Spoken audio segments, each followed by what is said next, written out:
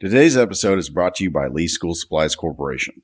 Lee School Supplies provides all your student testing needs, as well as custom pens, pencils, and administrative products, offering same-day shipping and guaranteed fast response with excellent customer service. If you're a school administrator in the Dallas-Fort Worth Metroplex region, check out Lee School Supplies fundraising programs, which require no cost to schools, no teacher or administrative time, no annoying catalogs to send home to parents.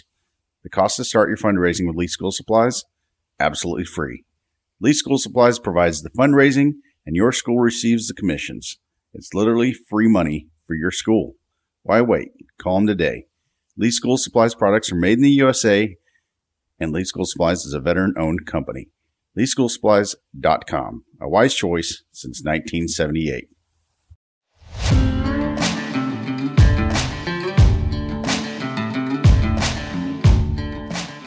I'm Spencer Robinson, your host of Distinguished Grit, where we have conversations with people who have grit.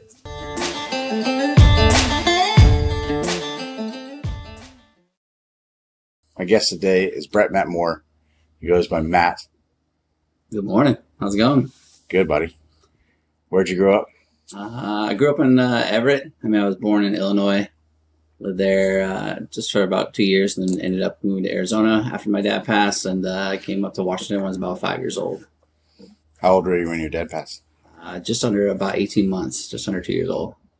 How did he die? He killed himself. Committed suicide in our garage. When you were 18 months? Yeah, just a little guy. Wow. Yeah. So how was growing up? How did that impact you? It changed the course, that's for sure. Definitely changed the course of our lives. I would say not for the better. Created a big divide. My mom was from a small town. My dad was from the same small town in Illinois. And, when my dad killed himself, it caused a lot of rift between the two families. So ended up being a situation where family from my entire dad's side of the family wanted nothing to do with us. Wanted nothing to do with me and my older brother. Blamed my mom for his suicide and just created a bunch of drama within the family. So my grandpa from my mother's side moved us away to Arizona to get us away from the situation, and kind of changed the whole course of our childhood. My mom kind of chose a couple of poor guys after that were not very good men. We ended up coming up to Washington with one that was a drywaller. Somehow got a job up here, brought us up here, but grew up in Section 8 housing, welfare, food stamps, getting evicted constantly, moving from apartment complex to apartment complex. Basically grew up my entire childhood, never met anybody from my dad's side of the family. None of my uncles, aunts, cousins, grandparents, anybody on that side of the family. So his decision definitely changed the entire trajectory of our childhood, for sure. And I would say not in a good way, but it is what it is, kind of thing that led us on the journey of life, I guess. So, moving around, low income, Yep. A lot of instability. Yep. Then, what made those guys not good guys? Those guys not good guys. Well, the first one, my mom married a guy named John was little. I have very vague few memories. One of the last memories I remember was him smashing my mom in the face with a vase and cutting her face open, knocking her unconscious. My older brother calling the police, probably 4 and 6. It's probably one of the very few memories I have of him, and getting taken to the hospital. That was kind of the last thing I remember him. I think they split after that. And the guy that she remarried after that, the one that was a drywall that brought us up here, he was just an alcoholic, in and out of AA, in and out of NA. I think very verbally and physically abusive at sometimes. To us kids, not so much to my mom. When I was about 11 years old, my mom got sick with multiple sclerosis, ended up in a wheelchair. So as soon as she got sick and in a wheelchair, it was very fast. She had a very rare case of progressive MS, which put her into a wheelchair within probably 6 months of her getting sick. So then he had cheated on her and left her. So basically at that point, it was me and my oldest brother, we were probably 11 and 13 at the time, left to kind of take care of my mom and my two younger brothers. And it was quite a few years before she got full state assistance to help with her sickness. So it was a lot of childhood of us, giving mom a shower, bathing mom, changing her, doing all those kind of things. So I think they were both just kind of dirtbag dudes. I think my mom had a tough life, and mom just chose some poor men and made bad decisions after my dad died. And I think she was probably wrecked from it, just continued to choose badly. So you're entering your high school years. Mm-hmm. Did you have any positive male role models in your life? It's so funny. I was just thinking about this the other day. No, not really, but it's so funny how much somebody can make an impact. I remember being like in the first grade and having a male teacher that was just such a good male teacher. I don't remember his name to this name, but I just remember how that guy, the emotion he had on, the impact he had on me. I remember being in first grade, being so attached to the fact that I had this good, positive male. I remember when school was over, just bawling and crying that I wasn't going to see this guy again, right? So I don't think I really did. I think when I got to high school, I played sports, so I had a few coaches that were good. Sports was kind of my outlet to things. Playing football was kind of my big outlet to get away from stuff that was going on.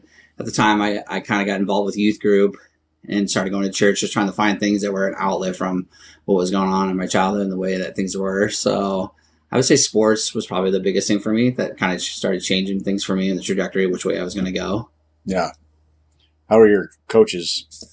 They were tough. I had one named Coach Terry Ennis out of Cascade High School in Everett. I think we won 9 or 10 Wesco championships.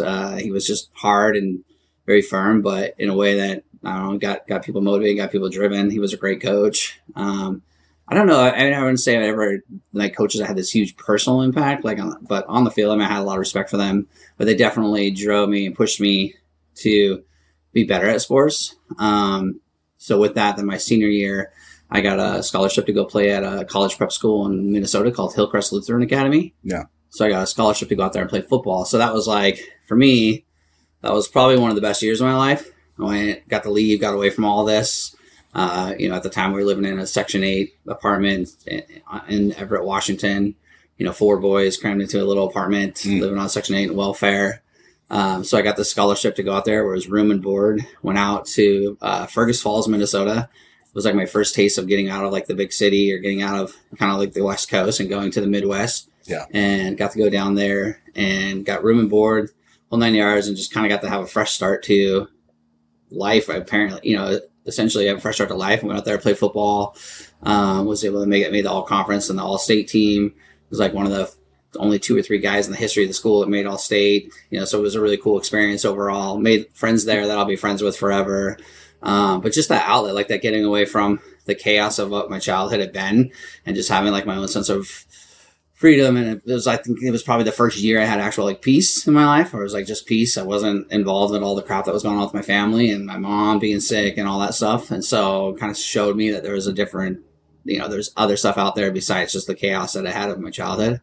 So it was a cool experience. Felt some relief. Yeah, definitely. Yeah. What'd you do after college? So after college, I came back home for just a little bit. Or it wasn't college; it was high school. It was my senior year of high school that I went out there. High school. So when I graduated from there, I came back home for a little bit. Met my first wife.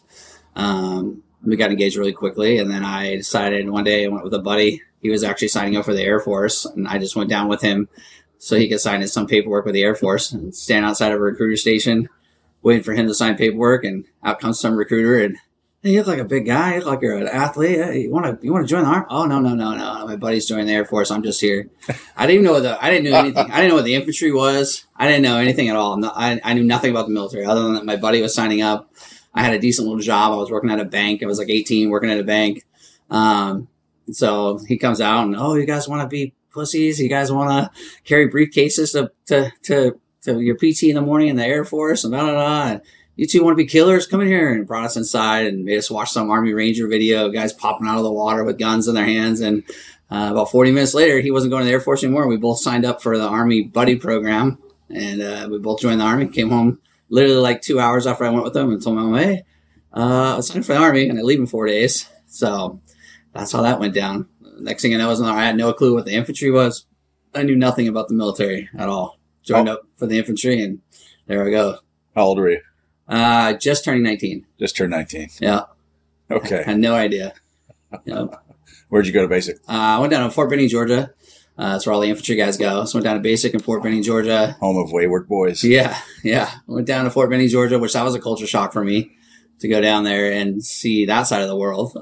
Just the mix of everybody, the infantry just pretty much, I'd say your poor kids of the entire country all brought together. It's a mixture of maybe a few people that were just hardcore and wanted to be in the infantry.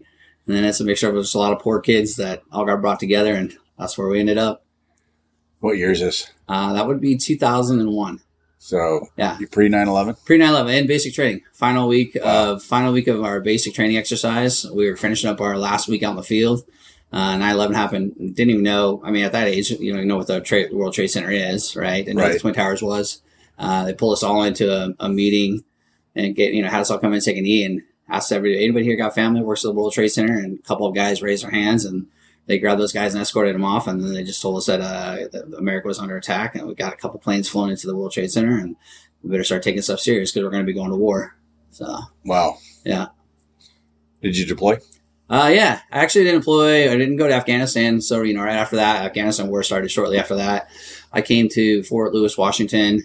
Was with the 520 Infantry, and we were the first Stryker Brigade. So we're the first unit in the Army to get the Strykers.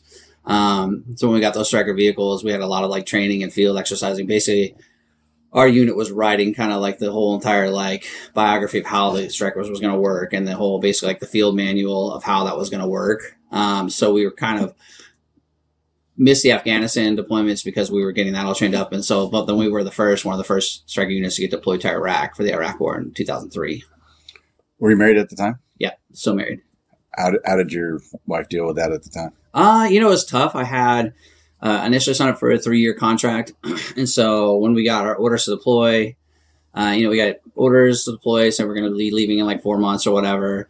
So took that time to get my wife out of our apartment, send her back to go live with some family in Minnesota. So she went back there shortly before we were supposed to deploy, and then that got delayed another month or 2 months. So there's a couple months of delay, but my initial contract was saying basically that I would go to Iraq and spend maybe 3 or 4 months in Iraq, and then I would be coming back. However, as soon as I deployed, as soon as we landed, the day we landed in Kuwait, they pulled everybody who was supposed to be getting out that year in and said, hey, you've now all officially been stop lost. For those of you who don't know, it means that you are involuntarily extended for another year.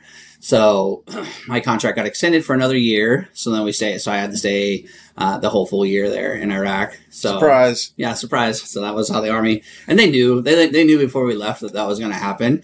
They had kind of basically told everybody, no, it's not going to, you're going to go for your 3 months, you're going to go for your 4 months. Don't worry. I think because they were fearing that people would quit or go AWOL or take off or do whatever, or wouldn't want to deploy or be scared or whatever it was. They knew the second that we landed that none of us were coming back until the deployment was over. So as soon as we got back, that was it. As soon as we landed, that was it. They just pulled us all, said, hey, sorry, you've all been needs of the Army, stop loss. You're not going anywhere. So for the sale year, which in hindsight, at the time, you're obviously super pissed off and angry about it. But then as, our deployment in the war progressed, I obviously wouldn't have wanted to come back and leave my guys there. It would have been, I don't think I would have been able to handle that. So I actually am thankful that we stayed the whole year and got stop loss, essentially. It was a pretty tight unit. Oh yeah. Yeah. We had a really tight unit. We had a tight unit. It was a weird thing because we had some really awesome leaders that were with the unit the entire time training up before we left. We had a captain at the time who was just a freaking badass and was just an amazing leader. A couple platoon sergeants and PLs that were awesome leaders. But then what happened was right before we deployed, somehow the Army thought that they would be better because they had just done all this training on the Strykers that they needed to go to Washington, D.C. and be working in D.C. or working in other units and not going on deployment with this unit. So right before we left, we had a big change of leadership, which was kind of a weird, thing for deploying because we had all this camaraderie and all this years and years worth of training together. And then all of a sudden we leave and it's oh, we got a new captain. Stripped away. Yeah. You got a new captain. And the captain we had at the time for the initial first 2 months of deployment was, like a character from a movie. He was just so messed up and ate up. He actually ended up getting relieved of duty 2 months into deployment. They pulled us right out of we were fighting in the city of Samara and they basically pulled us to 200-300 yards outside the city. So some engineers had built up a berm and we flew in some chow, had us all for chow, had a formation, did a change of command ceremony right there, relieved him of duty on the spot and brought us in a new captain. But I do think, however, that was, I'm not a super religious guy, but it was definitely God's intervention because the captain we had at the time, he was ate up. Is that still working? Yeah. Yeah. He was just ate up. Was just doing stuff that was putting guys at risk, putting soldiers at risk, making poor decisions, poor battlefield decisions, had no tactical ability. We were feeling pretty bleak about our leadership that we had going on there. And, was undermining his lieutenants in front of his soldiers, calling them out on the radio, I remember we were going to assist another platoon that was in contact on a mission. We took like sporadic gunfire. It wasn't even close. It was shot way over our head. And he diverts the entire mission, which we were basically a quick reaction force to go help these other people in contact. And, hey, there's a bell-fed machine gun in that factory over there. I want to go find it. And has us go do a full raid on some factory while the unit that was in contact that we're supposed to be going out to back up is left, by themselves while we're off searching around for some AK-47 or whatever, some stupid. So I think we were all like, holy shit, this is the real deal. And we're like, this is bad. Like we're in a bad spot. Luckily, I'm sure some of the other leaders in the unit spoke up and somehow got us a new, got the change of command that happened and got a new captain. And the captain we had that came in, he was real small guy named Matthew Dabkowski, real tiny guy. But just he's a West Point guy, West Point grad, just a tactical genius, and just carried himself with a poise of just strength and freaking honor and ability. And he was real big. I distinctly remember him pulling us all aside when he first got there and just saying like, listen guys, like, I know it's weird because, in the infantry at that age, we're all like I was a squad leader, I was a young squad leader, I was a corporal when I first got there. My squad leader, his family had an emergency. He had to leave after like a month on deployment. But in the position I was in, kind of leader I was, they promoted me to sergeant, and then I stayed as a squad leader, which is typically an E6 position.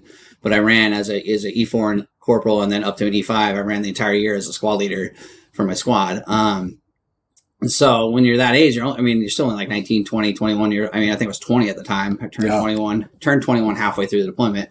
But then I think about Matt Dabakowski, the captain that came in. He's probably like 29, 30, but 29, 30 in the infantry, that's like your dad. You're like, oh, that's really old. He's an old guy, and he's just a leader. So it's funny now as I'm older, I look back and I'm like, man, that guy, he really had this like father figure thing, but he really was only like 7 or 8 years old. He was still probably not even a 30-year-old man at the time. But he just had so much wisdom. I remember pulling us all aside and be like, listen, guys, like we're beginning of this war. There's a lot of gray area. There's units out there that, we're in contact and, probably making some poor decisions. Some people that were getting shot that shouldn't have got shot, things that happened out there on the battlefield. And I just remember him distinctly saying, I will back and support you in whatever decisions you make, if you think it's the right thing and it's what you had to do. And he's like, but there's a lot of gray area on whether or not you can shoot in a certain situation or shoot somebody or do how you should react. And he's like, but just remember that when this war is over, and it will be over and we'll go home, you're going to have to live with whatever decisions you made here on the battlefield for the rest of your life. So make the right ones and make sure. And I just think that really echoed to a lot of guys in our unit, our battalion. There was other companies, we were in the Alpha company. There was other companies that were getting themselves into more skirmishes and getting themselves into more trouble and losing more people and just more stuff. And I felt like it was from his leadership and his style of leadership that he had towards us, the way he was, that echoed with everybody. Everybody kind of knew like, hey, let's make the right decisions, do the right things, try to treat people with respect and do whatever we could, And so, so then that was it. He came in December, and then we kind of went from there on the rest of our deployment with him. How'd the rest of your deployment go? It was good. There was a few things that we had pretty bad. We had a few incidents that was coming, in our battalion, some guys that drowned in a striker, that died. We had a few other guys that were killed. They roll over in a river or what? Yeah, they actually were going across a bridge and a bridge collapsed. And they were stuck inside the vehicle, couldn't get out, and 3 of them passed away from drowning. Yeah. So that was in like November-ish of the deployment. And then in December, we had kind of the same thing, a rollover accident. That was the one I think about where I got the soldier's medal from it flipping upside down and going to the river there and saving those guys. Tell me about that. So we did a mission. We were outside of Samarra, Iraq. A lot of people don't realize that there is there's quite a bit of weather in Iraq. A lot of people don't realize that they do have a full 4 seasons. When northern Iraq, we had snow, you had rain, you had all of it, all of it. In summers, obviously, the heat like nowhere else. But, we were on a mission, and, there was a couple strikers that had gone across the bridge. Now, mind you, just 3 or 4 weeks prior, those other guys from our unit had drowned and died. So everybody was very wary about crossing bridges and stuff. And so the first couple of units were coming back from doing a raid and doing a mission. I think it was called Operation Ivy Blizzard, I think it was called. But we were coming back from doing a mission, and a few of the vehicles were crossing a bridge, and it started kind of deteriorating. So the new company commander we have, halted the rest of the unit and basically said, we need to find an alternate route. You guys need to find a different way around, around this bridge or whatever. So somebody had found an alternate route that would bring us around and bring us up on the levee, up on the the embankment of the river on a road and parallel around and be able to cross farther down. So I was the third vehicle in that movement. So the first vehicle had gone up the hill and taken a left-hand turn, making a real tight turn on the embankment of the river to basically like a dike road. Took a left on it and they made it. It was very tight. The second vehicle was going and I was the third vehicle back. As the second vehicle had gone up and made the turn, the embankment gave way and it flipped. So when that vehicle flipped, that was the battalion XO's vehicle. He was in it. He was actually ejected and thrown from the vehicle into the river. Then the vehicle flipped over, came down on top of him. By the grace of God, pushed him down into the muck and shot him off the side. Wow. Yeah, he made it out without any injuries. Wow. Yeah, but the vehicle had flipped upside down. So in a striker vehicle, you have hatches on the top that people can stand out of. However, when it flipped and went down, all those hatches were basically stuck in the butt upside down. Right. So the only exit they would have had would be the rear exit of the vehicle. So at the time, there was me and another guy named Sergeant Rose. We jumped in, was able to get the back door pried open underwater, get it open, swam in.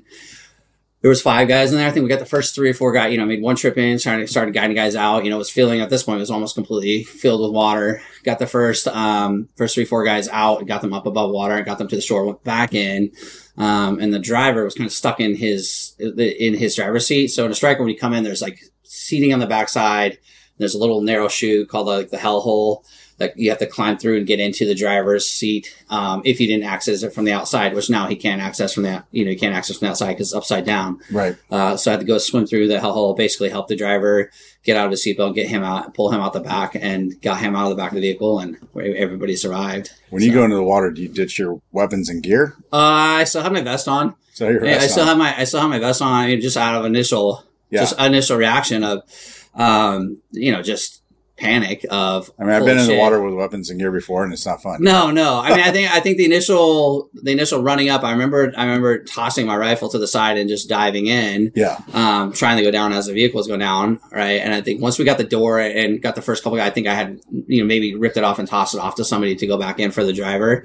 So then we got all that stuff out, and the funny part about that whole story was. So now this vehicle is upside down underwater. Well, we're not just going to leave it, right? They can't just leave this multi-million-dollar vehicle at the bottom of the river. So, they bring a bunch of, I think the rest of the company came, or the rest of the battalion came. We had a bunch of security come in. So now we had to have wreckers come in and had to have, wreckers come in to salvage this and get it out of the water. So it was now a whole overnight ordeal of, getting security set up, getting everybody, dried. And also, so, we got blankets and we're shivering and we're drying up and, everybody's giving the attaboys, which at the point, I mean, reality, you're just happy that everybody survived and it's not about the attaboys. So I remember the battalion commander came flying in on a helicopter, right? And he lands and out in this field next to it and it's dark and just getting dry. And everybody's like, "Hey, Sergeant Moore, the battalion commander wants to see you." Commander, so everybody's like, "Oh, you're gonna go get attaboys," So you're young, 20, like, "Oh yeah, oh, cool, I'm the cool guy now, right? Oh, okay." So I go running over there, all excited, like, "Hey, sir, how can I?" He's like, "Oh, great job today, Sergeant Moore, great job. You did kick ass." And like, "What?" He's like, but here's the situation. Since we know you can swim and you can handle the cold water, there's some things that floated up, some sensitive items that were floating around the banks of the river and stuff. So we're going to tie a rope to you. We're going to throw you back in to go back in the water and start retrieving items." So here I am. They put a rope around my waist and I got to jump back in this ice cold water, swimming around in the middle of the night, them holding flashlight. "Oh, over there. Oh, I see this." I remember distinctly somebody had a coffee mug, and it was floated up against the bank somewhere. And they're like, "Grab my mug." And I'm like, "Go get fucked, dude. Get out of here." So so then we got everybody out and then it was wild. We freaking, they got the striker out of the thing in the middle of the night and, basically freaking, all right, go right back. And we went right back. I think we went straight from there right into another mission and didn't even go back to the base. Just went right back into another mission by the time it was said and done. So, so that was a big part of that one. And I think, the first 6 or 7 or 8 months of that deployment was actually a lot of fun. I think most of our engagements that we ever had, if there was any kind of an engagement, was, exchanging of gunfire and that kind of stuff. And it wasn't serious.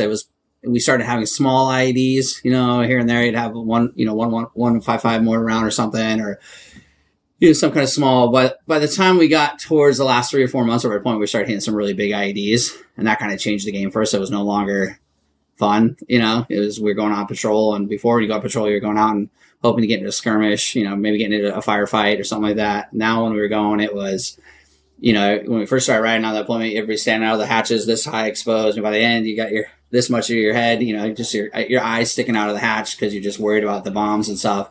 So I think we were probably maybe our last month we were in Missoula, or last month of deployment in Missoula, and my vehicle hit a large vehicle-borne IED on the side of the road. Had kind of blown out the undercarriage of the Striker, threw his nose down into a ditch. I had actually been up in the air sentry hatch all day pulling security out of the air sentry hatch. And just maybe 20 minutes before that, and another person in the platoon was like, hey, switch out with me, Sergeant Moore. Hey, let me get up there. Let me stretch my legs out. So I just came down and sat on the floor, actually between the two benches of the soldiers, and sat on the floor. I remember laying back against my assault pack, like taking a break because I've been up in that air sentry hatch for 4 or 5 hours or whatever. And boom, we hit this freaking thing and just nosedived us right into a ditch. Freaking the whole vehicle got engulfed with flames. We had all the, a lot of guys had their rucksacks, and we had MRE boxes and water things and all that stuff strapped to the outside. All that stuff caught on fire. The rest of our platoon had kind of circled around us to pull security or whatever. And I remember us all freaking out because the Strikers have what's called a halon system, which is like, it sucks the oxygen out in case there's a fire inside the vehicle, right? So it was picking up all the smoke that was coming in, but none of us, we'd all been trained on it. None of us actually heard it. So it starts going off in this loud hiss, and we have AT-4 rockets in there. So it starts hissing. We're all freaking out, thinking that somehow these rockets are going, we're kicking the door, trying to get the door because the electronics and hydraulics are out to the vehicle now. So finally get the back thing out. I mean, a couple of the guys that were in the air sentry hatch, fortunately, they had got some big flash burns on their face, and their hands. One of the guys had passed out and got knocked out and fell down on top of me. One of the guys, they were screaming, their face and their hands were burnt. So we get out, we start coming out, and I remember coming out of the door and like K-Pod sitting sideways, just bell rung, ringing, freaking just blasted, like what the hell just happened?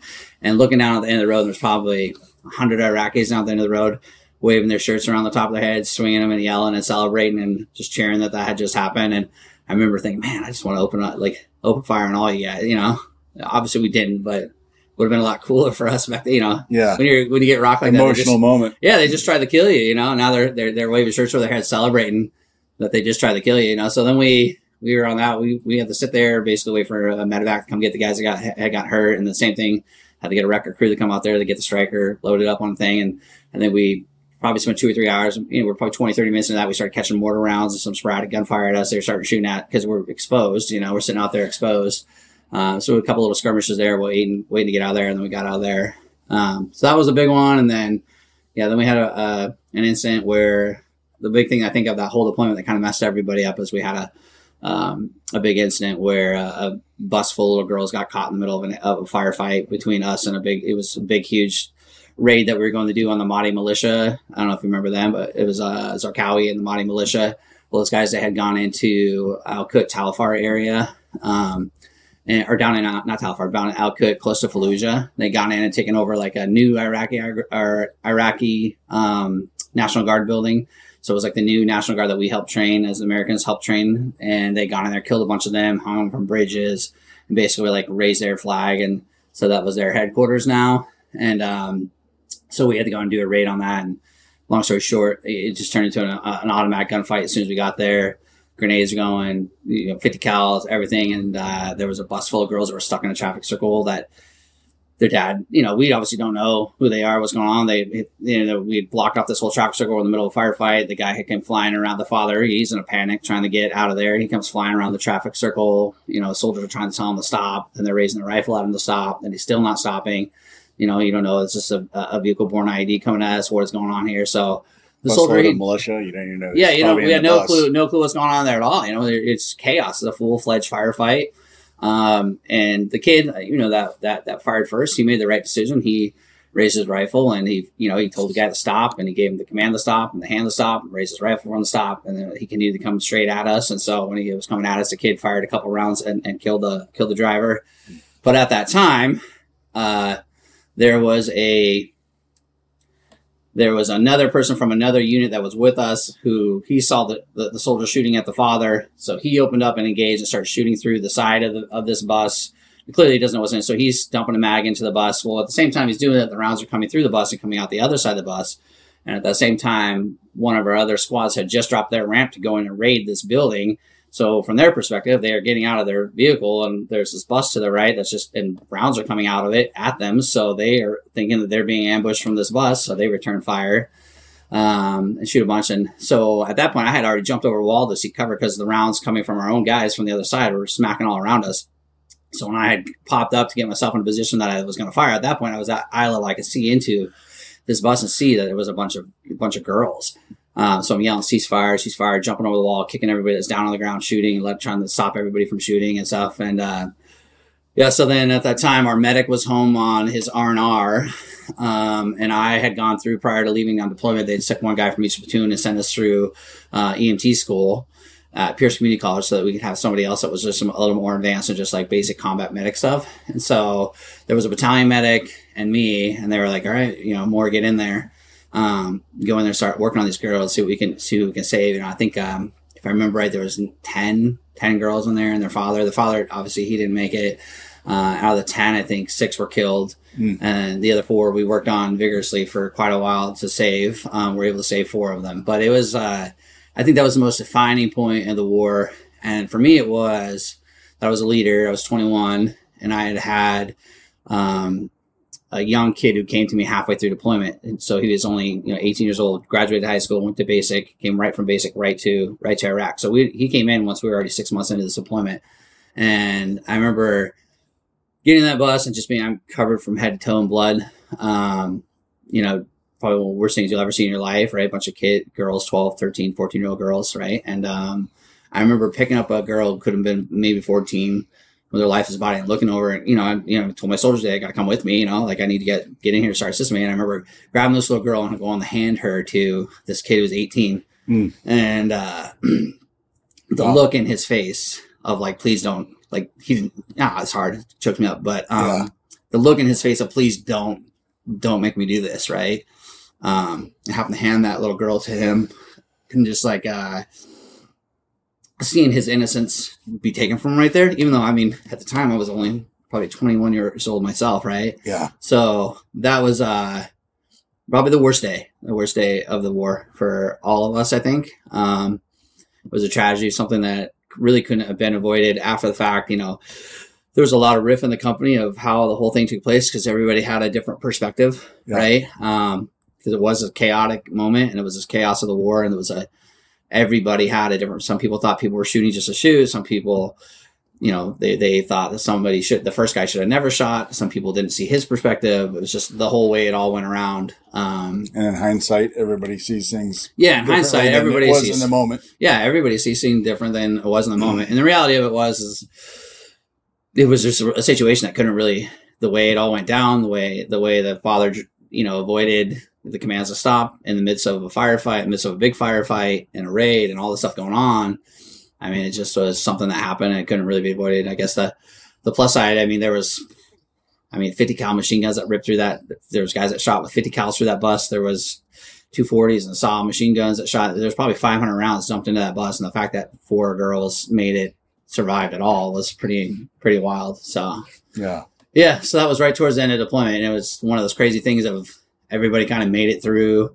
We had made it through that point with nothing that was super detrimental, I felt like. And I think, too, there's something about when you're there's a mindset when it comes to other soldiers. And I think, obviously, it's hard to see other soldiers pass and nobody wants to do it. But you do have this mindset of, like, you kind of understand that's part of it and can happen. But I think in that situation for us, the fact that it was all just a bunch of young girls and it had happened, I think that's what tore everybody up because you're just not mentally prepared to see that or be a part of that and don't think that that's going to happen. So that was probably the most defining day of the war of bad shit. Now, there was a lot of good shit too. There's a lot of fun stuff on deployment. You build a camaraderie and brotherhood that is hard to explain to anybody. Here I'm, over 20 years later, still just as close with almost all those guys. We do reunions, we meet up. I can go anywhere, almost any state, and have a brother somewhere, link up and, oh, hey, I'm in Vegas. Oh, hey, so am I. Guys come in and we're still close to this day. So, yeah. So that was that. Did you get leave while you're there? Yeah, I got 2 weeks. So you get to come back to the U.S. Yeah. What's that feeling like? It was a weird feeling. because it's like back then when I went, it was pretty messed up. They gave you 2 weeks of R&R, but the first year of deployment, you had to pay for your own stuff. So the military would just say, hey, like I think I just came back from doing a night raid or whatever, came back early morning. They just like, hey, Moore, get in here. Hey, you're going out for your 2 weeks, right? So they bring you over to some fob, and because we stayed off, we had our own little fob like in the city, or we took over an old Iraqi like agriculture college. So they brought me up to some fob, and some finance guy is like, oh hey, yeah, I've got your tickets. I think I paid $3,000 or $4,000, because they're just buying last minute tickets right there. Yeah, you got to pay for and it comes out of your pay. It comes out of $4,000 your stuff. so you can go home and see your family. And I think at the time, I mean, married, sergeant, combat pay, hazard pay, the whole 9 yards. I was only making $1,800 every 2 weeks. Wow. You know what I mean? So it's like there's a month's worth of pay basically to go home. Yeah, you're fighting for free. Yeah. And so, it was a trip though. They just freaking, they put me on a little C-130, flew me from Mosul down to like the Baghdad area, then Baghdad right into Kuwait, got off a plane in Kuwait, at the base in Kuwait. And then they're like, hey, change into your civvies so people don't know you're a soldier. It's like, oh yeah, me at 21-year-old little white male with my freaking high and tight at the Kuwaiti airport when the war's going. Nobody's going to know. Right, nobody's going to know that I was in the service. Yeah, but it's just a trip. They basically dropped me off at the front of the freaking airport and, hey man, go catch your flight. And then so you're just literally like 6 hours before we're doing raids against these people. Now you're sitting next to people that look similar. It was a very uneasy, weird, like, oh shit feeling. But yeah, so flew home, came home. It was my wife's birthday, my brother's wedding. Went down to Vegas for the last couple of days, partied with my best friend from the war too. We're still best friends this day, but he was on leave at the same time. So we met up, went down to Vegas, partied. And then it was like, hey, turn around, go back. But it's weird because you're home and you're trying to enjoy yourself, but you're so like, you have this total guilt of I'm gone. What if something happens? What if I'm not there with my guys? What if I, especially when you're a leader, it's very hard to be away from those guys in that situation. Cause then you're just, I'm every night just sitting there thinking, not sleeping, worried about what they're doing, worried about, are they doing the right things? Are they stacked up right going into a house? Those kind of things, and the things that I would be there to correct them on or train them. And then I'm not there. So it's a weird thing, Yeah, then flew back, and I took mine in the first 3 months of deployment. I went on my 2 weeks leave. So then I came back and had like a whole another 9 months ago, which kind of sucked, but is what it is. You get through the deployment, you come back to the U.S. Yep. How was, did you end your service or did you continue? Yeah, I got back. I had my contract, I got involuntary extended for the year. So I got back, my time was up, and they basically were like, all right, well, they made a platoon called the Stop Loss Platoon, which was all the guys in the company that had been stop loss. And they basically said, hey, you guys got 90 days to clear the Army and get your stuff turned in. And thanks for your service kind of thing. Right. So it was a weird, it was a hard transition. I came home, found out my wife had been having an affair while I was gone in Iraq, along with, a massive proportion of other guys in our unit. We're young, dumb kids and probably shouldn't have been married that young as it was anyways. But so it was like, found out my wife had been cheating and was devastated by that, especially because that was like my whole motivation the whole year to get home to her. Right. Found out she had an affair. And then on top of that, back then in the early days of the Army, was kind of a real big stigma of not talking about the PTSD, not talking about, you're a pussy if you talked about it. You don't talk about it. Guys didn't want to talk about it because they want to get deemed that they couldn't go on a next deployment. And right. It just was one of those things guys didn't talk about. But coming home, I was 21. Yeah, I wasn't even 22 yet. I was 21. Just going through first divorce, found out my wife cheated, just got home from the war, went through all that stuff, seen all that stuff, done all that stuff. And the Army's just like, all right, well, off you go. Good luck. Good luck. And I try to tell it to people all the time. It's like I correlate it to like a metaphor I'd use to say like, you take a pit bull, right? And you take this pit bull and you beat it every day and you starve it and you make it run on a treadmill and you make it a fighting dog and you take it in the ring and it's got 10 fights and it's killed 10 people or 10 other dogs now. And it's a savage fighting dog. And then all of a sudden one day grab that thing, go drop it off at a park with, no de-escalation, no nothing. Just say, okay, well, now be a normal dog, like go live life, right? It's like, it's just not going to happen. So that transition for me was really hard coming home for a while. I think, you come back home, came back to Everett and, started working right away, but it still was just like this. You went from being a leader, from, being in control of millions of dollars worth of equipment and, 9 or 10 guys' lives and doing all this high speed stuff till I got back and I was working for $10 an hour in a rebar fabrication yard, freaking carrying bundles of rebar from one spot to the other. And you come back and you realize all these guys you went to school with and your friends, they're still kind of kids, really. I mean, they're still kids, and you feel like you're this man now because you just went through this war and you're a different person. But you came home, and you're like, man, what did I really do it all for? Here I am making $10 an hour, freaking busting my ass, right? Like, so it was a hard transition for me. I think I struggled for quite a few years when I came home, and a lot of the guys turned to like drugs and alcohol. For me, it was never the drugs or alcohol. It was the adrenaline, and just the anger and the survivor's guilt and all those things that are all real things to PTSD. But for me, I was just reckless. I'd fight anybody, anywhere. I was buying sport bikes, running from the cops every chance I got, just 180 miles an hour everywhere I went on the bike. Didn't care if I was going to die. Didn't care about any, getting in trouble. Just didn't care about any of it because I really just had this like F it mentality after the war. It took me quite a few years of that when finally I hit like an aha moment for me, and I finally stopped and was like, dude, I need help, and we need to go get some help. And went into the VA and said, hey, I need help. And fortunately, I got very lucky. I went into the VA and they make you see a counselor and then they make you see a psychiatrist at the same time. I saw the counselor first, and he was a younger guy who specialized in Iraq and Afghanistan vets. He was actually an Iraqi vet himself. And so I wasn't going in talking to some old Dr. Phil kind of guy. I was talking to somebody that was young that understood the stuff that we had been through and went through. And after the first meeting with him, he was like, hey, man, listen, the VA, they're going to make you see a psychiatrist. He's like, that guy's going to see you for however long, maybe a half hour at most, and he's going to try to prescribe you 10 or 11 different things. And he's like, I'm telling you, you don't need it. Don't do it. It's a mask to fixing what is going on. He's like, you don't need any of that. You just need to get to the root of these things. And we need to learn how to, develop your brain to think things in a different way, make conscious decisions to fight or not fight or do these things. Right. And so sure as shit, I go in, see a psychiatrist. I think I was in that guy's office 10 minutes. Oh, so you've been to Iraq? Yep. Okay. You seen people dead? Yep. Oh, been to, IEDs? Yep. Fired a gun? Yep. Okay. Well, here, this is a dream blocker. This is an anxiety. This is this. And they try to give me a prescription for an entire box of pills that obviously I didn't fill or take. But to me, I think that was probably the best thing for me is not to do that, right? Because I've watched so many of my other buddies that got on that stuff, and it didn't help. It just masked, and half the freaking side effects of that stuff is suicidal tendencies, suicidal thoughts, depression, all these things, right? So I was loss of appetite. Yeah, loss of all those things, right? So I was very fortunate to have a counselor that pointed me in the right direction and was like, hey, you don't need this. Isn't what you need to do. You need to, just focus on your problems. And for me, it was a good, I think when you come from that mentality and the fighting and doing all that stuff,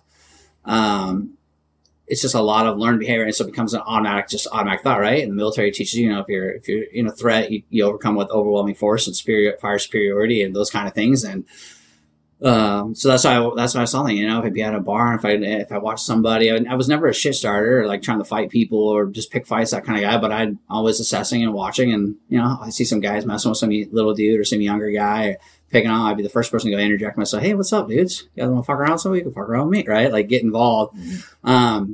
And so my counselor was really trying to teach me, like, those are great things. Like, you learned how to do hand-to-hand stuff and jiu-jitsu and all those things, how to fight, and you're a big guy and all those things. And it's great. Those are great tools to have in your bag. But I need to teach you when to consciously use those tools and not just as a subconscious, just go after. Because back then it wasn't even a thought. Like there was a threat, I'd fight you. You want to fight? You want to talk shit? Okay, we can go outside, or I'll jump over this table, or And so it was like rewiring and teaching myself like what my triggers were, how to avoid them, how to start making conscious decisions about, is this really worth it? What could the side effects of that be? Could I get in trouble? Could I be arrested? Could I lose my job? Could I lose my license? All those kind of things, right? And so it took me, I went to counseling for 2 years straight, twice a week, 2 years straight, and really did a lot of work to try to figure out how to revamp my thought process and look at things in a different way. I think I lacked, in relationships after that, I think I lacked a lot of empathy because, when you're in a relationship, somebody come home and, I had the worst day, and Sally at work said I looked tired today, or I looked fat, or what, or looked like I put on, and so somebody's crying about in their relationship about that being their worst day. And to me, I'm thinking, well, is it your worst day? Did you watch your friends die? Did you have to pick up little dead bodies of girls? That's my thought process, right? But that's my reality, not theirs, right? And for years, I couldn't separate those two. I lacked empathy, in relationships because my version of a worst day is worse than anything that, that could happen to you at your day job here in America, So it took me a long time to learn that. Like that's their reality. And it was a bad day for whoever I was dating, and not, even though it doesn't compare to my worst day, it still makes it a bad day. Right. So I highly suggest the vets, and I'm very open about it, talk about counseling and getting help and doing those things. I think it's a very important thing. And outside of vets, I think it's an important thing. I think people that struggle with anxiety, depression, those kind of things, they should try to seek help and get help if they can. There's a lot of tools and resources to help people. And I think there's a big stigma around it still, that it makes you weak or it makes you soft if you get help. And I just don't think that's the case. I think the weaker thing to do is sit around and let your life deteriorate around you and refuse to get help because you think you're tough enough to handle it when you're really not. So, yep.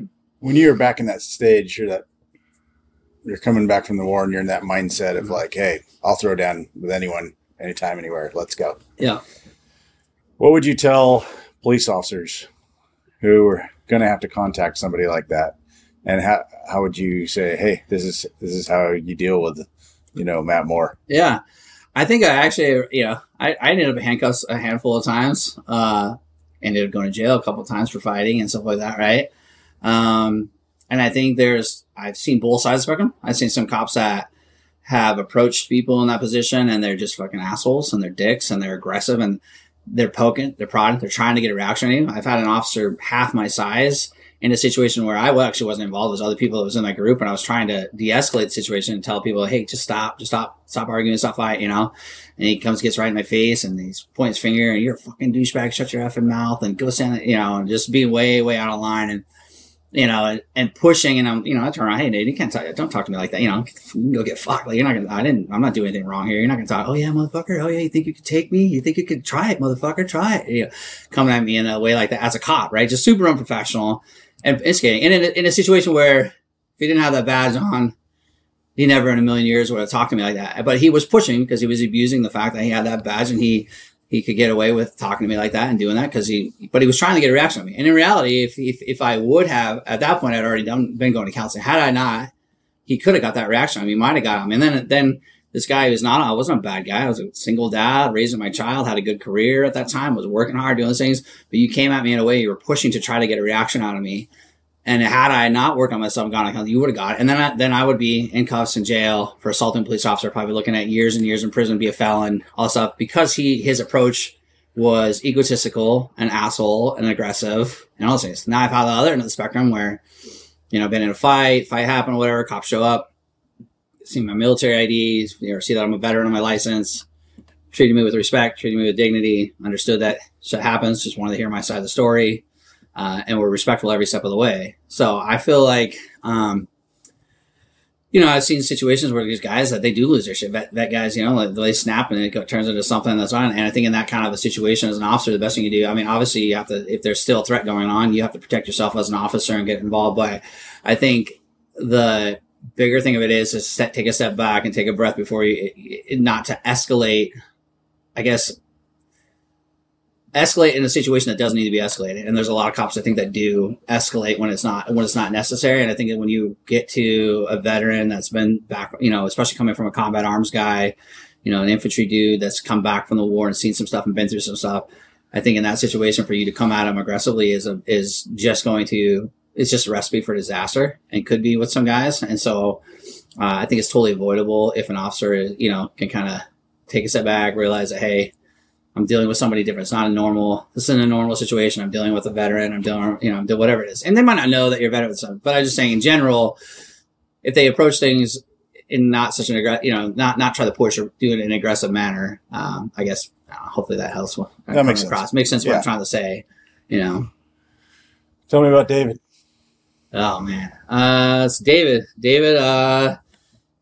Park. David Park is one of my best friends. Met him. How'd you guys meet? We met at the gym.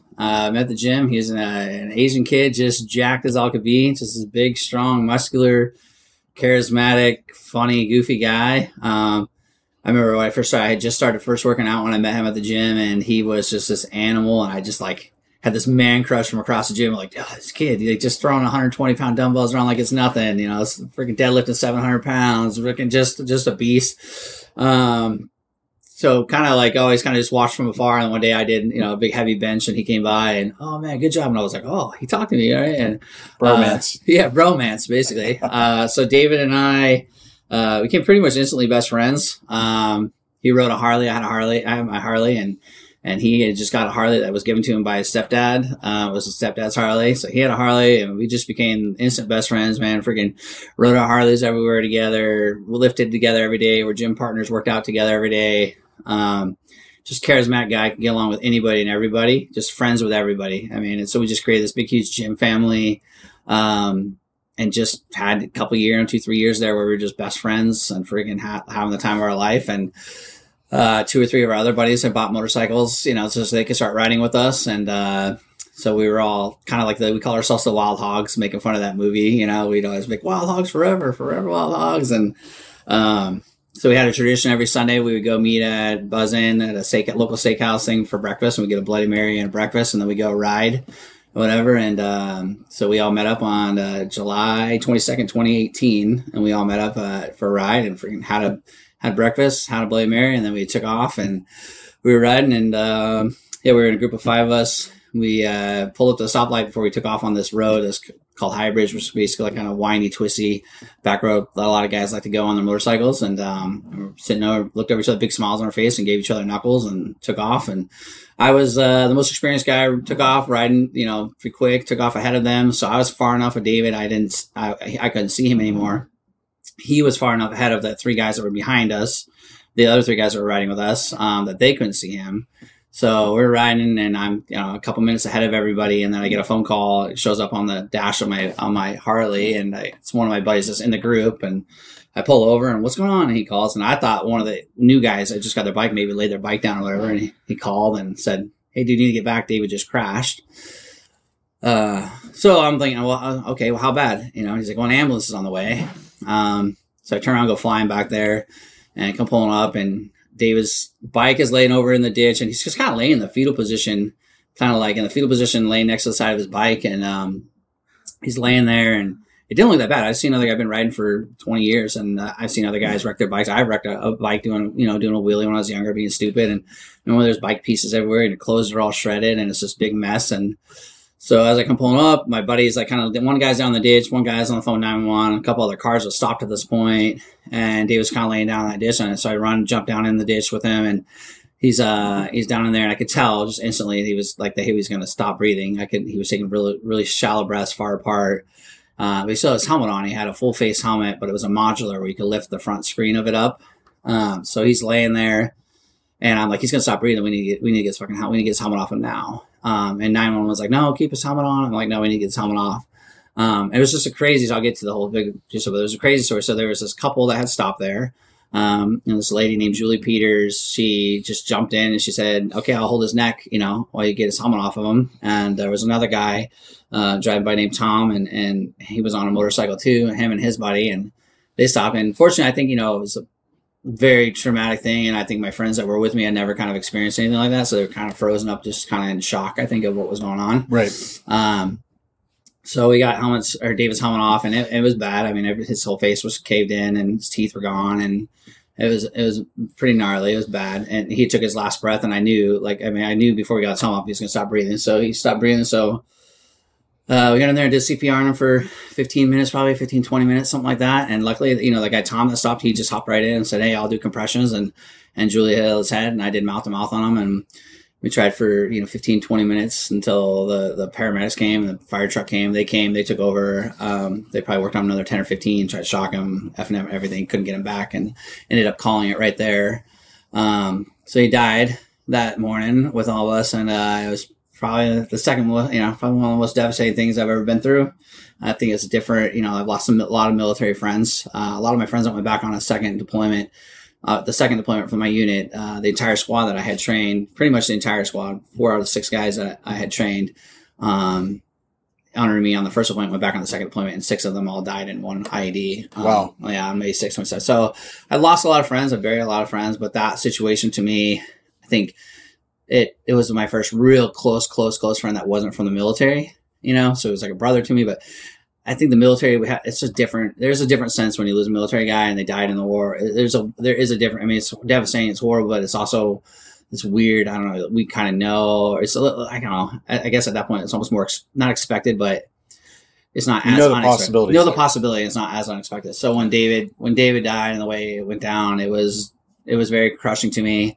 What caused the accident?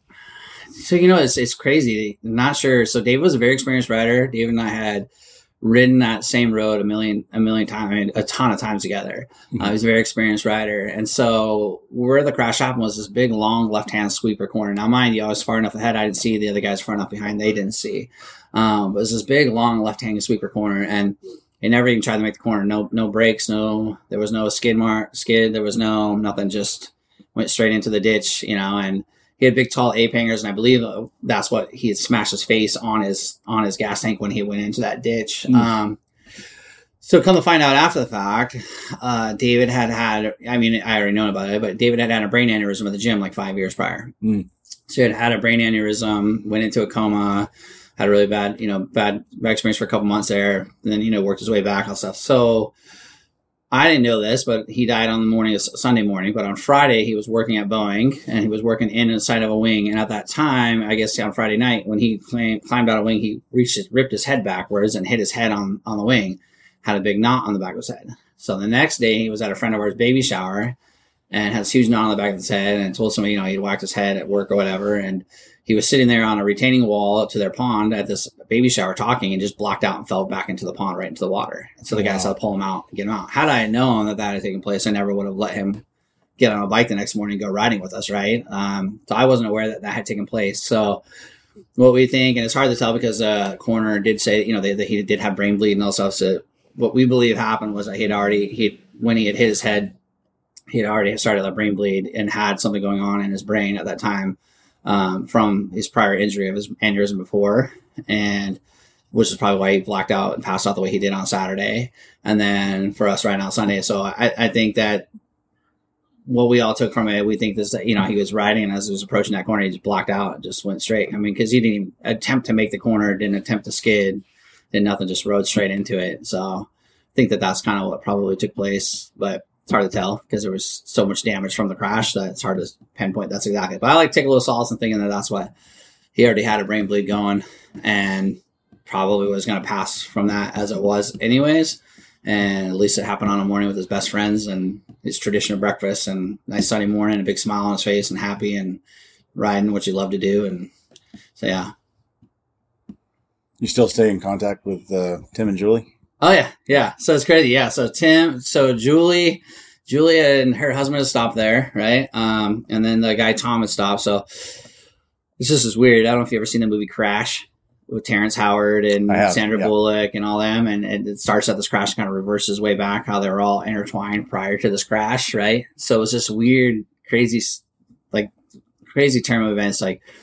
So after crash happened, Julia had stayed there, and she's the sweetest soul you'll ever meet in your life. Just this beautiful, kind, sweet, gentle lady. She's, probably 47, 48 years old. Just a kind soul. So, she's hugging all of us. She's crying. Her husband's crying. Everybody's crying. And the people that didn't even know David 20 minutes before this had happened, right? So I caught her name and I caught Tom's name. The detectives showed up, and they basically told us we had to leave, which was so hard for me because in the military, when somebody passes, somebody stays with them from the time they die till they're buried. Somebody's with that body, right? And the detectives on this were like, hey, now you guys got to go. But it's, now we got to do our investigation. You can't stay here. And we just wanted to stay. So I had to drive home, and it was a total mindfuck because my daughter, my youngest daughter, her mom and I were together at the time, and she was pregnant, and my daughter was due a week later. So it was she's 9 months pregnant. We're just about to have a baby, just lost Dave, go home. And so I had found through social media, I ended up finding Julie, and I ended up finding Tom, the guy that stopped in his CPR, and reached out to them. And I was like, hey, can you guys, I appreciate everything you did and all these things. Became friends on social media and asked them, hey, next Sunday, would you guys come with all of us for breakfast? Like we did tradition with David every Sunday. Would you guys come out? I'd like to meet his friends and meet people and be able to tell, so that, of course, they said yes. Of course, they'd love to come. So they came and was able to introduce them to some of David's friends and my friends, and, wanted to buy them breakfast and thank them for their efforts to try. And so we're sitting there, and my buddy Joe that was riding with us, he's sitting there, and Tom, the guy that stopped and helped do CPR, he's sitting across from Joe, and we're all talking. And, oh, how old are you, Joe? And Joe, oh, I'm 41. Oh, really? Tom, oh, me too. Yeah. Oh, where are you from? Oh, a small town in California. I think it was Calexico or something. It's a small border town in California, right? Oh, I'm from this town. No fucking way. Me too. Really? You're 41? Yeah.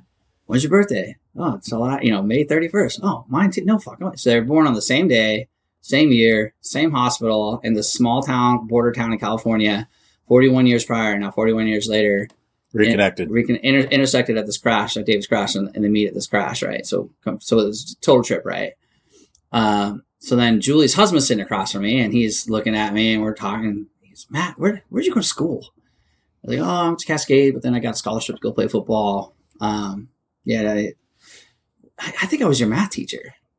I don't think so. I think I would have remembered you. No, I'm pretty sure I was your math teacher. What years were you there? So I said, oh, 97, 98, 99, whatever. Yeah, I started teaching in 1997. I swear, I think I would have remembered you. I don't know, maybe. I don't think so. So dinner's over and they go home, or breakfast is over, they go home. A couple hours later, I get a text from Julie, and it's a picture chart. So back then, her husband was her first quarter of teaching. He took pictures of each kid and then made a seating chart. And so he sends me this. He still had it. He went through all this stuff because it was his first quarter of teaching and found some bin of his first quarter of teaching math. And 27 years prior to this accident, I was in his first class that he taught at math after he got out of college.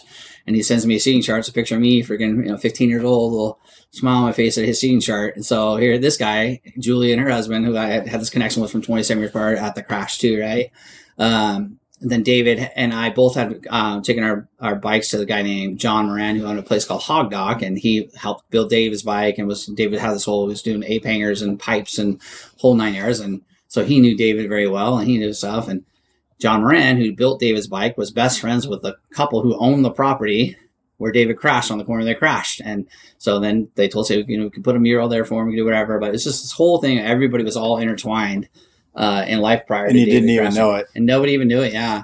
And it was crazy. So, and then with that, David he was just a charismatic guy, had all these different groups, and he's Asian. So he had a whole group of his Asian friends, and then gym friends and writing friends and all these different groups. And so after all those different groups, so a lot of us had never met until he passed. So then when he passed, we all put together a celebration of life thing, kind of brought us all together. And since then this big, huge group of us have all become friends. And so it's really cool, like this eclectic group of, a bunch of white guys wearing the cowboy boots and Carhartt shirts and stuff. And then we go on, like every year we do an annual ride for him or an annual trip for him somewhere. So the first year we go down we rode all of our Harleys all the way down to San Diego to Mission Beach, and a bunch of his other friends flew in, and we're all staying in this Airbnb, and we're all going out to celebrate at this brewery and this bar. And it's a bunch of 6'2", 6'3", 250, 275, 300-pound guys and their Harleys and all their stuff, a bunch of military guys, and then a bunch of little Asian guys, and then just this mix, this conglomeration of everybody, and everybody kind of looking at us like, how does this group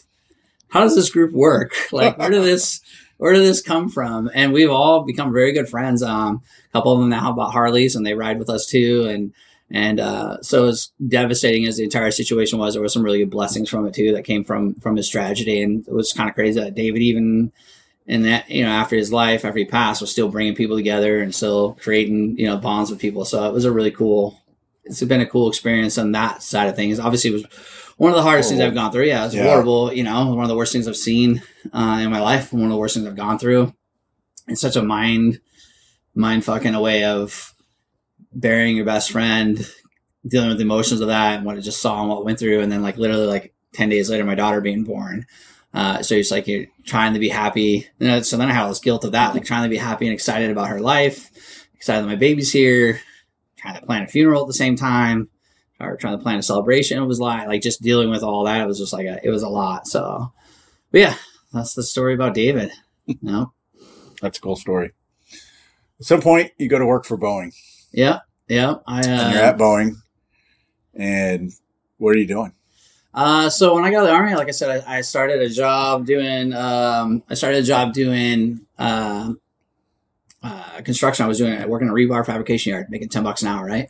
Now, the good thing that I learned from the military was I learned a lot of hard work ethic, right? And so the job was shit. I mean, it was a horrible freaking job. I could be there at 4:30 in the morning, physically demanding. I was working with a bunch of ex-cons and people that weren't showing up. And so after 3 months of me showing up, the people were like, I'd show up every day. I was working my butt off every day. And I went to a driver didn't show up. They asked me if I could go do a delivery to a job site. I went out and did a delivery to a job site. I'll try to make a long story short, but did a delivery to a job site. Guys out there, hey, well, what are you doing working for those guys? You don't seem like they're typical hardworking. Like, how long have you been working? I'm like, oh, this month, 3 months. What are they paying you? $10 an hour. Oh, I'll pay you 16. Come work for me. I need somebody to be a rigger for our crane. Come on, come work for me. I'll teach you. So I, give my 2 weeks, go work for this guy, making $16 an hour. He's teaching me how to rig for cranes. I really don't know what I'm doing, but I'm figuring it out, hustling, working hard. And then probably 3 months into that, so a union rep came out. I didn't even know what the union was. I knew the tower crane operator was a union guy. He came out, and the union rep came out and saw me busting my ass and working, and called that guy out there. Hey, it's a pretty good rigger. Goes, yeah, it's good. So he comes over. Hey, who are you? I'm like, oh, Matt Moore. Oh, are you in the union? I'm like, nope. I don't even know what it is. Well, what are they paying you an hour? I'm like, like $16 an hour. He's like, how's 35 starting tomorrow sound? I'm like, sounds like I got a new job. So I went and worked for them, and then I went to the union. They brought me in as a journeyman. I didn't go through an apprentice program or nothing. When came right into the boom was going at the time. That was like 2005, 6. Boom was going really big in Seattle, Bellevue area. So a lot of cranes, a lot of work. And I just freaking started grinding where I'd call up to the operator during lunch, and we get a half-hour lunch. And, hey, can I run up there? Can I just practice? Can I figure that crane out? Kind of just run it. So he'd let me run. Every day I'd go up there for a half hour and run the crane. Then I started asking the owner of the company, hey, can I come in on Saturday? Bring a friend out. My brother was a laborer in the union, and hey, I'll bring my brother. I won't pick anything up and just run around. I just want to just drop chains on things, just practice. So I kept dropping chains on things, learning how to run that crane. And then one day the operator no call, no showed, and they were like, hey man, can you freaking think you could run that thing for the day? And so I went and ran the crane for the day, and freaking came down and was like, okay, so you're gonna be our crane operator now, right? So I started working with that company as a crane operator and a rigger for them for like 4 or 5 years. And then 2010, commercial construction kind of took a dive after the recession out here. So I switched over, went to Boeing in 2010 as a crane operator for Boeing. Went there, was on a graveyard. It's a weird thing. I took a huge pay cut going from the operators union to there. Had to go there. Boeing has a 6-year progression step, so I had to go back down and get $25 an hour, work my way up to get back up to $46 an hour or whatever. Went there and I just freaking hated it. I just felt I was good. I was a good crane operator. I could run a crane. I could do the job. It was good benefits, good pay. One of the top paying jobs in the factory, and I just freaking hated it. But I was, I was a single father, and sometimes you get stuck in things. And you got to pay bills. You got to provide, right? Yeah. So I was providing and stuff, but I just always felt like this just wasn't for me. It's just not what I should be doing. And I just hated it. I hated the environment. It just walking into the same factory every day, doing the same stuff. And I'd been there. So I was there from 2010 to 2020. And I just didn't like it and just wanted something more for myself. And my daughter's mom was in real estate. She worked new construction, so it was a little different than being a realtor that sells new and used homes, and does resale. But so she was like, yeah, I think you should do it. You should make a change.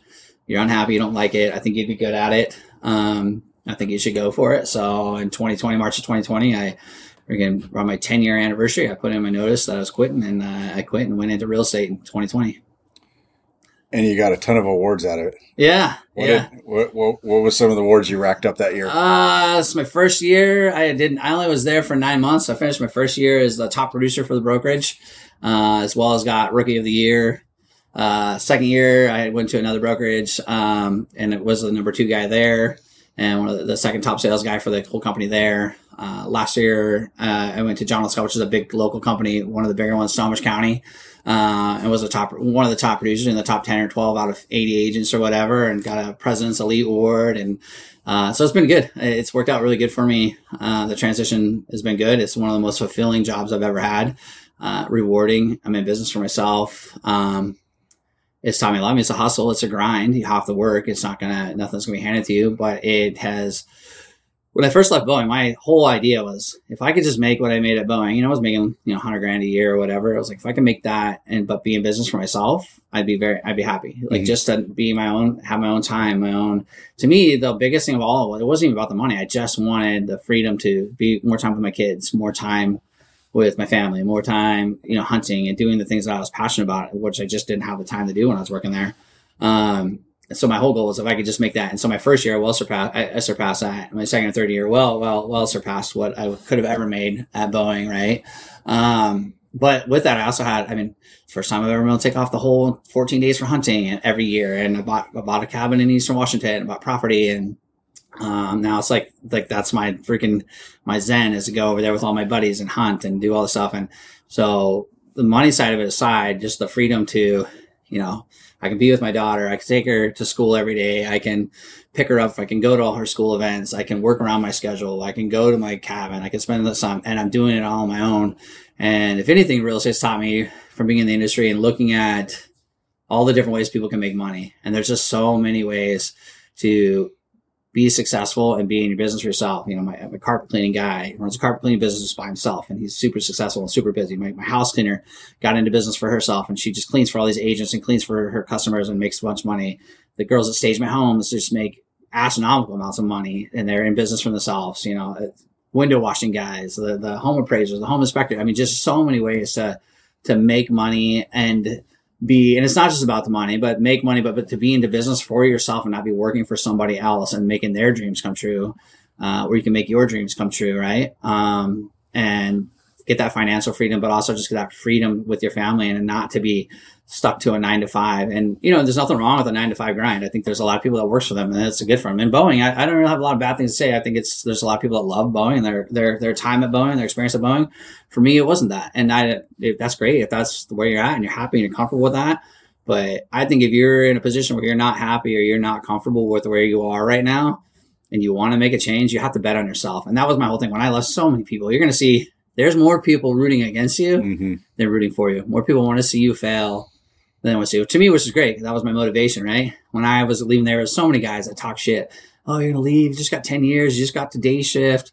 You got a great job. You're so stupid. The economy's going to change. This, you're just so many guys that talk shit, and they just want to see you fail. And a lot of those guys, that's just them projecting their own insecurities of they never made that move. They didn't make that decision to try that themselves, right? For me, I was never really worried about it. My thing was I was betting on myself, but I took the take of, if I make this jump and I do this right now and I'm successful at it, like it could change my entire life.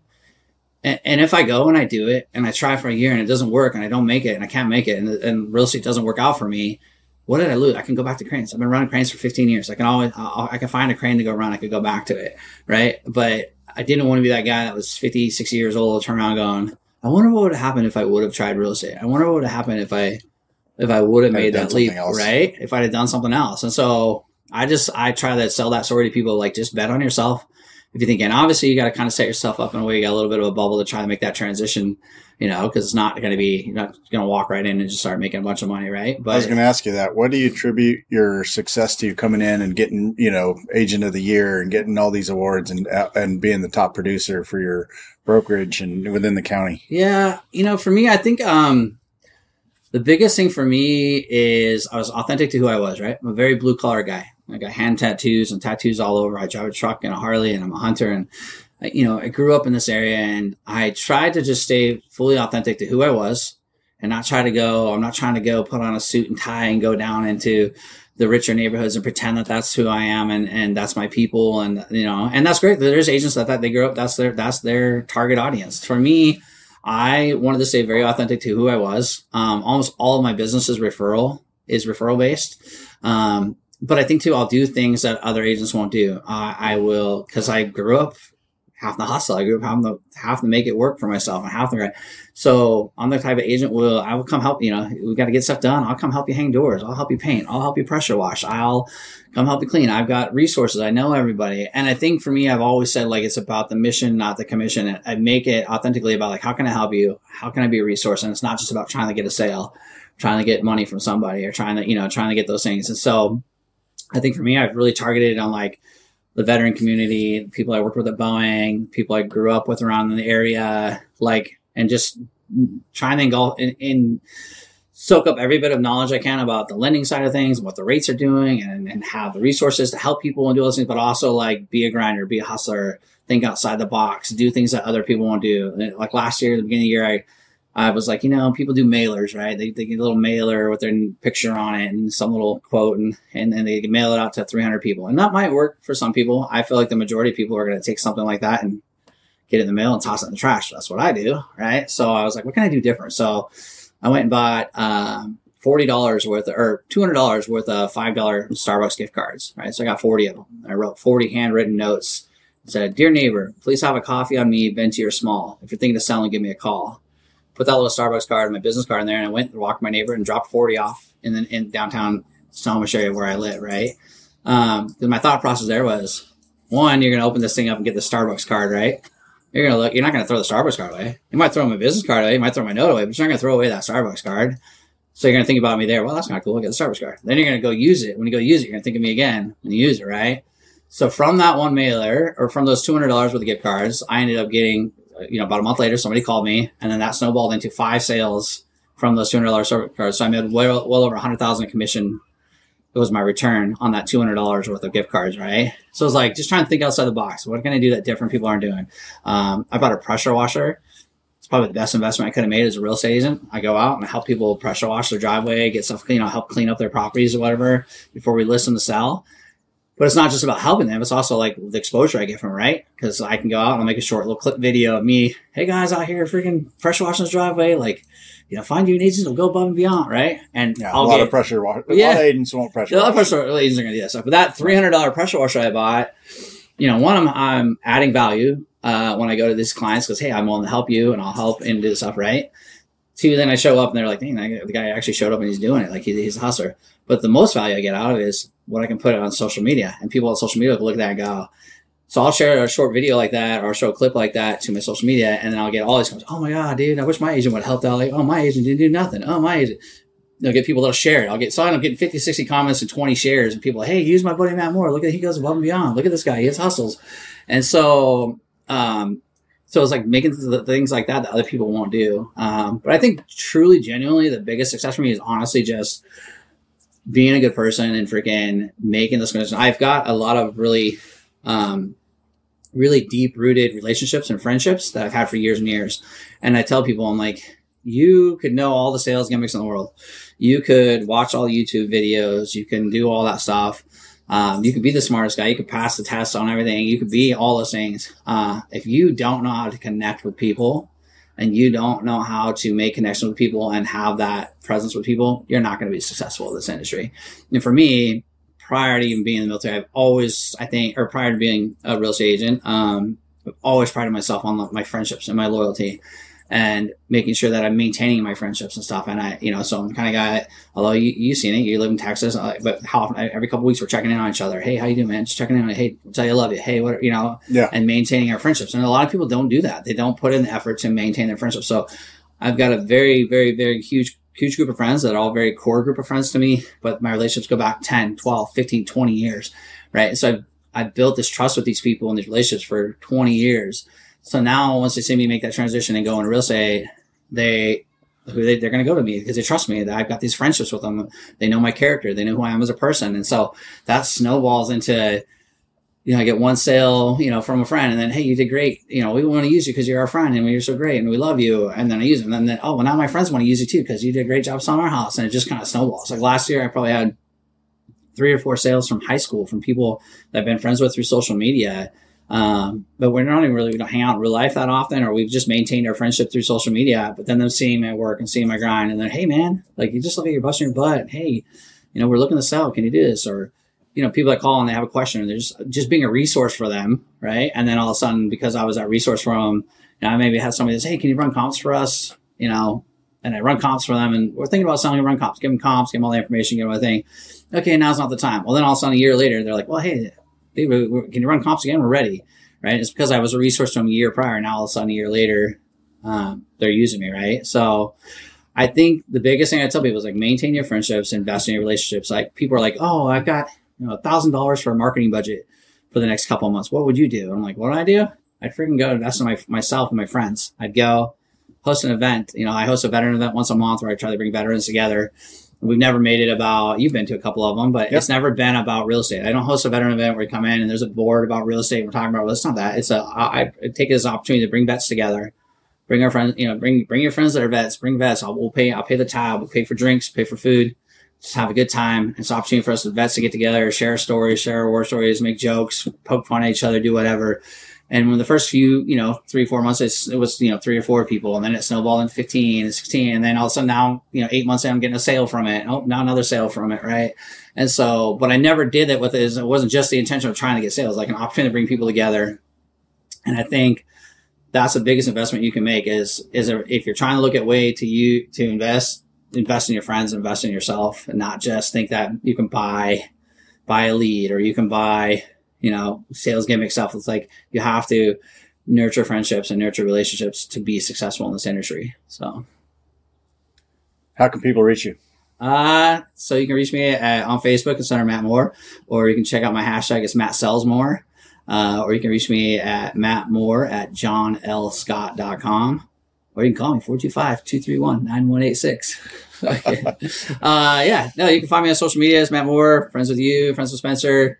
Like I said, you can look at my hashtags, or if you go on Instagram, it's infantry_Matt. So infantry Matt.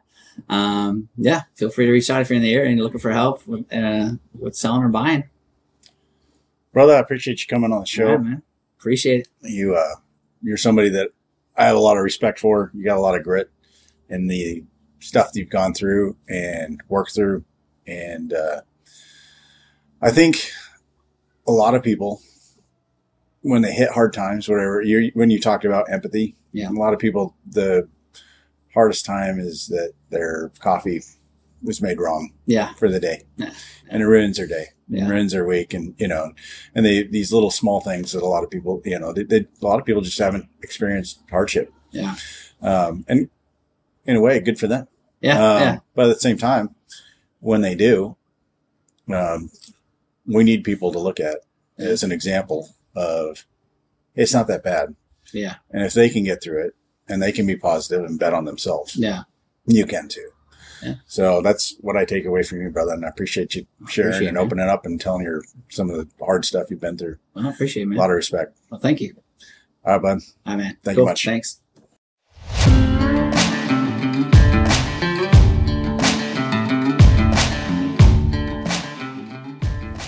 That's all for today's episode.